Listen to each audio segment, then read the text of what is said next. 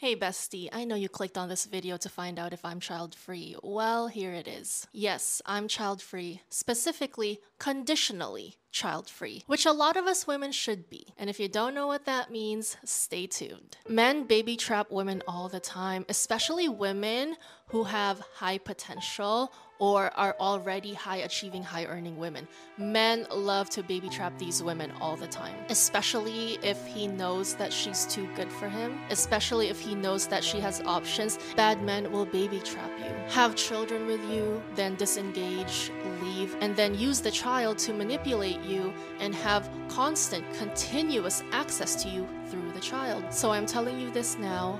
As a financially secured, spoiled girly who has a lot going for her, do not ever let a malicious, below bare minimum low effort man baby trap you. Hey bestie, welcome to the Spoiled Girly Support Group podcast where we talk about how to get that bag while also securing your own bag. I'm your host Elle, and let's get into it. On today's episode, we are talking about being conditionally child-free and how being so protects us from furthering the lineage of below bare minimum low effort men and the risks and penalties that come with partaking in activities that make you suffer, i.e. allowing a below bare minimum low effort man to access you. We will also cover how you are still creation whether or not you have children biologically. Basically, exploring the worthiness factor of being a spoiled girly, receiving provision from a man, while being child-free. But before we get into it, I need you to hit the like, subscribe, and the notification bell so you never miss a spoiled girly episode. With that being said, let's get into it. Whenever I talk about how women are creation, women are the source, I get a lot of spoiled girlies in the comments wondering about what if they're child-free? Are they still the source? Are they still creation? Can you be a spoiled girly if you're child-free? First,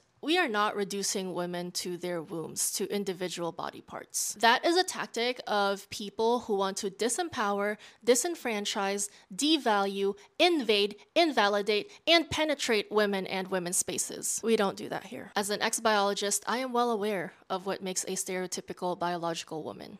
The anatomy, the physiology, all that stuff. Not having the desire and or ability to gestate, to birth a human being, does not make you any more or less woman. Either you are a woman or you're not, period. More importantly, you don't need to be useful to be loved.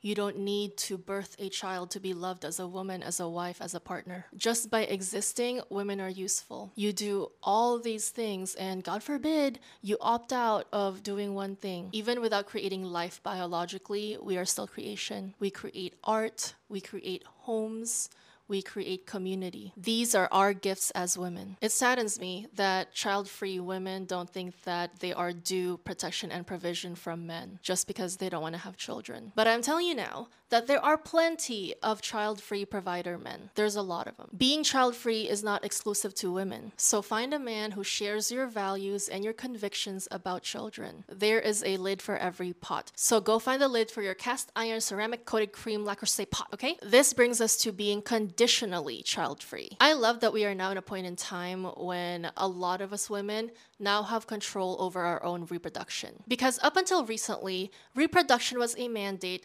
often used to chain women to subservience and dependence on men. In short, a lot of us nowadays can choose whether we want to get pregnant or not. And it's not just that, we can now also choose the experience of motherhood that we want for ourselves. We can choose if we struggle or thrive. And that's what being conditionally child-free is. It's being child-free unless the conditions are conducive to you having children. It's accepting that unless all your conditions are met, you're not going to have children. It's leading a child-forward philosophy instead of a self-forward philosophy. And that's what being conditionally child-free is. It's child-forward. Instead of leading with, I've always wanted to be a mother, which is self-forward, you lead with, what conditions am I bringing a child into? Which is child-forward. As you may know, I have a lot of beefs in the world. And I have beef with people who say that being child-free is inherently selfish. Child-free people are so selfish. They want to keep their lifestyles, spend their money on things that they enjoy, spending time doing things they enjoy. How dare they live the life that I want, but I had to give up because I had children, which I actually now resent. Where's the undo button? Absolutely no shade to the parents who genuinely love their experience of parenthood. They don't resent their kids. But there are people who are so bitter that child-free people are living their best lives. It's giving jealous. Having children can be a wonderful thing. And I hope for all the girlies watching this,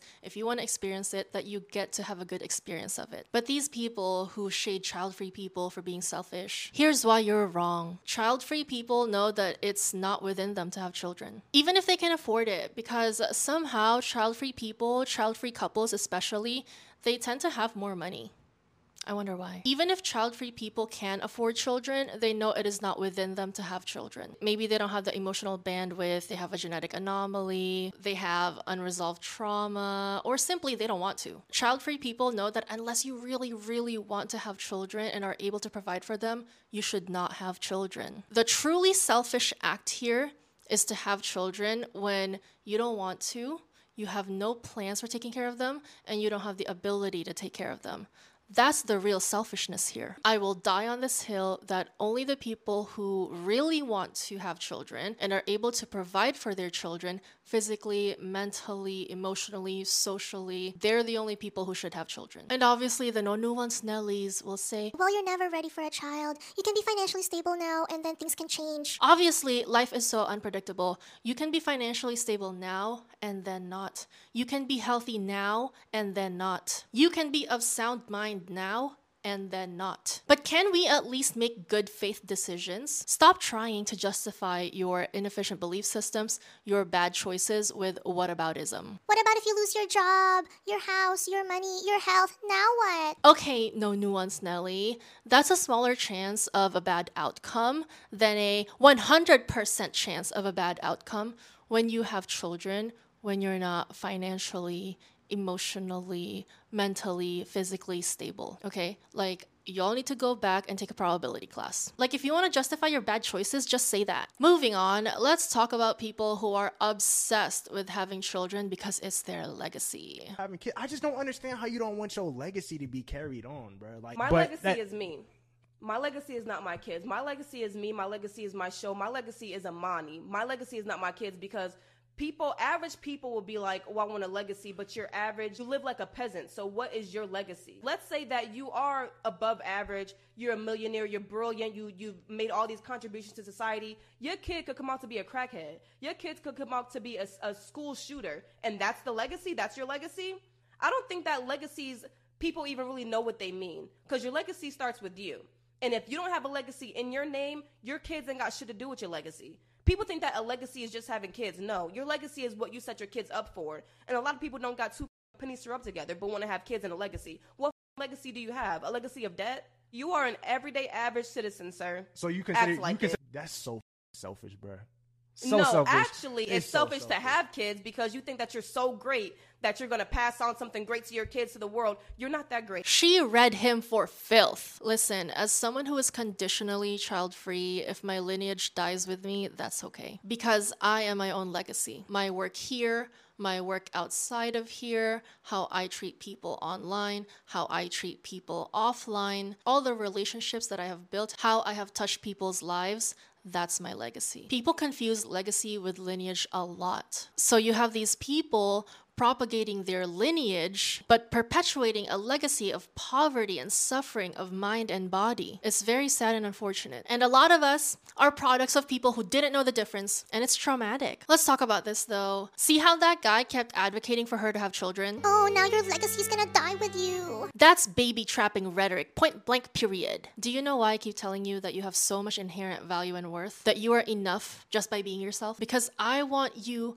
to internalize that you are enough as is. And anyone who comes into your life has to add to your life. And any life that you add onto this earth has to add to your life. Children are amazing and wonderful and can really be the best thing to ever happen to you. But you can only appreciate them fully if you have them with the right man and the right conditions for you. Everyone will have different conditions, different standards, so everything has to be right for you. So beware of these men who want women to have children, especially out of wedlock. Like, all these men demanding children out of their girlfriends. Like, men baby trap women all the time, especially women who have high potential or are already high achieving, high earning women. Men love to baby trap these women all the time, especially if he knows that she's too good for him, especially if he knows that she has options. If only she had high enough self-esteem to realize it. A lot of women are more scared of marrying the wrong man than having children with the wrong man. Like, make it make sense.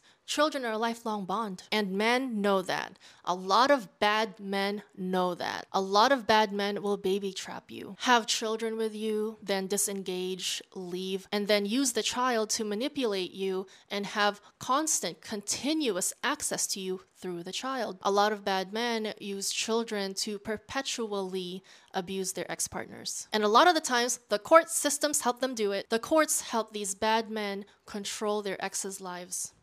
The finances, where they live, their new partner's finances. Bad men know all of this, and they're counting on you to not know. So I'm telling you this now, as a financially secured, spoiled girly who has a lot going for her, do not ever let a malicious, below bare minimum low effort man baby trap you. Having a child is that important to him, he should be with somebody that wants to have a child. There's plenty of women that have their clock ticking and want to have a child right away. I'm not one of them. If that's such a priority, find someone that's on the same page. I'm not. I'm so disappointed. So disappointed. She has to be a little more flexible. You don't even cry right now. Why should I cry You right are now? on the verge of losing me and you don't cry. I'm on the verge of Are you losing a sure? man Are that you is sure? demanding for me to have a child 5 months into a relationship, and you want me to cry about that? I'm not going to cry about that. I'm relieved that I'm finding this out about you. I'm not expecting a child from you right now. Yes, you Okay. are. If you're going to carry on like this, you're going to lose me. Do you think that I care? It will take 2 days for me to forget. Okay? 2 days. Thank you for letting me know that. Let's look at the comments on this video. Those are the men that beg for a family, then leave you while you're pregnant. And here's the tea. He already has a child that he doesn't see. That's the crazy part. Listen to me. You are worthy, you're beautiful, you are the best thing since sliced bread. But to malicious, below bare minimum low effort men, you're not that special. What he has done to another woman, he will do to you. If he abandoned his first child, he will abandon you too. Like, his actions already tell you what kind of person he is. And you need to trust the actions, okay? And I don't care whatever story he comes up with. Oh, my ex's psycho. She wouldn't ever let me see the kids. Yeah. Have you ever met a single mom? They would love to have a break from the kids. They would love it if their baby daddy took care of the kids for once, okay? A lot of single mothers would forego child support if the man would actually spend time with his children. Because it is true, father absence hurts children. It's true. So a lot of single mothers would give up some of the money if the father of the children actually stepped up like a good man should. So this was the messy part of the video. He wants a child from this woman, but said it'll take him 2 days to forget her. Period. Exactly. If a man's response to you setting and enforcing a boundary is insulting you, run. You need to run, okay? Because that's not what a good man does. And I hate that I have to tell you this, like spelling it out, but I know a lot of the former pick-meshas, the new spoiled girlies, I know you're sitting in front of the class, you're taking notes. Good for you. That's not what a good man does, okay? When you set a boundary and enforce a boundary, he should acknowledge it and then move on. Not insult you for setting a perfectly reasonable boundary. Like, you know that guy on TikTok who has like a giant red flag and he like waves it around, like runs around with it? Like, that's what went through my head. Why would you ever want to have a child with a man who tells you that he will forget you in 2 business days? I would have been like, I'm sorry, who are you? Yeah, I forgot you. Just like that. 2 seconds. Beat that. He has the crazy eyes. Good thing she got away. Okay, let's talk about this because I feel like no one really talks about the evil eyes. So I'm not talking about the blue evil eye that we're more familiar with. I'm talking about the evil eyes that people have. At this point, a lot of the no nuance Nellies, below bare minimum effort men are gone. So let's talk about this. It could be a cultural thing, and I'm going to share it with you, is that I've always been taught to look at people's eyes. Whenever you first meet them or getting to know them, the eyes tell you everything. I'm just gonna say it, okay? Some people are like that. I can't explain it, but they have accepted Satan into their lives. And they have made it their mission to spread evil in the world. And like, narcissist wasn't even part of my vocabulary back then. Like, they were just bad people. And there was a term for it, and it basically means someone with a dark conscience. And I guess scientifically, it would be people who are high in the dark triad traits of narcissism, Machiavellianism, and psychopathy. So from a young age, I've been taught to avoid these people. People who have the evil eyes, people who just have like, I don't know, like icky vibes to them, like slimy. Like I said, like it's hard to pinpoint what it is. It's just a vibe that you feel from people. And honestly, it's all in the eyes. We call them crazy eyes nowadays. Like the comment said that the guy had crazy eyes, but they're evil eyes. Like they just have this look that you're an object to them. They don't see the humanity in you. When they look at you, they have like a glass look on their eyes, like a hungry look. And it's scary, to be honest. Like when you see people like that, they have the eyes, and whatever color your eyes are, like the eyes are kind of like blacked out. I don't know. It's ugh. Gives me the heebie-jeebies. Once you start seeing it in people, you can't stop. Okay? And I have been right.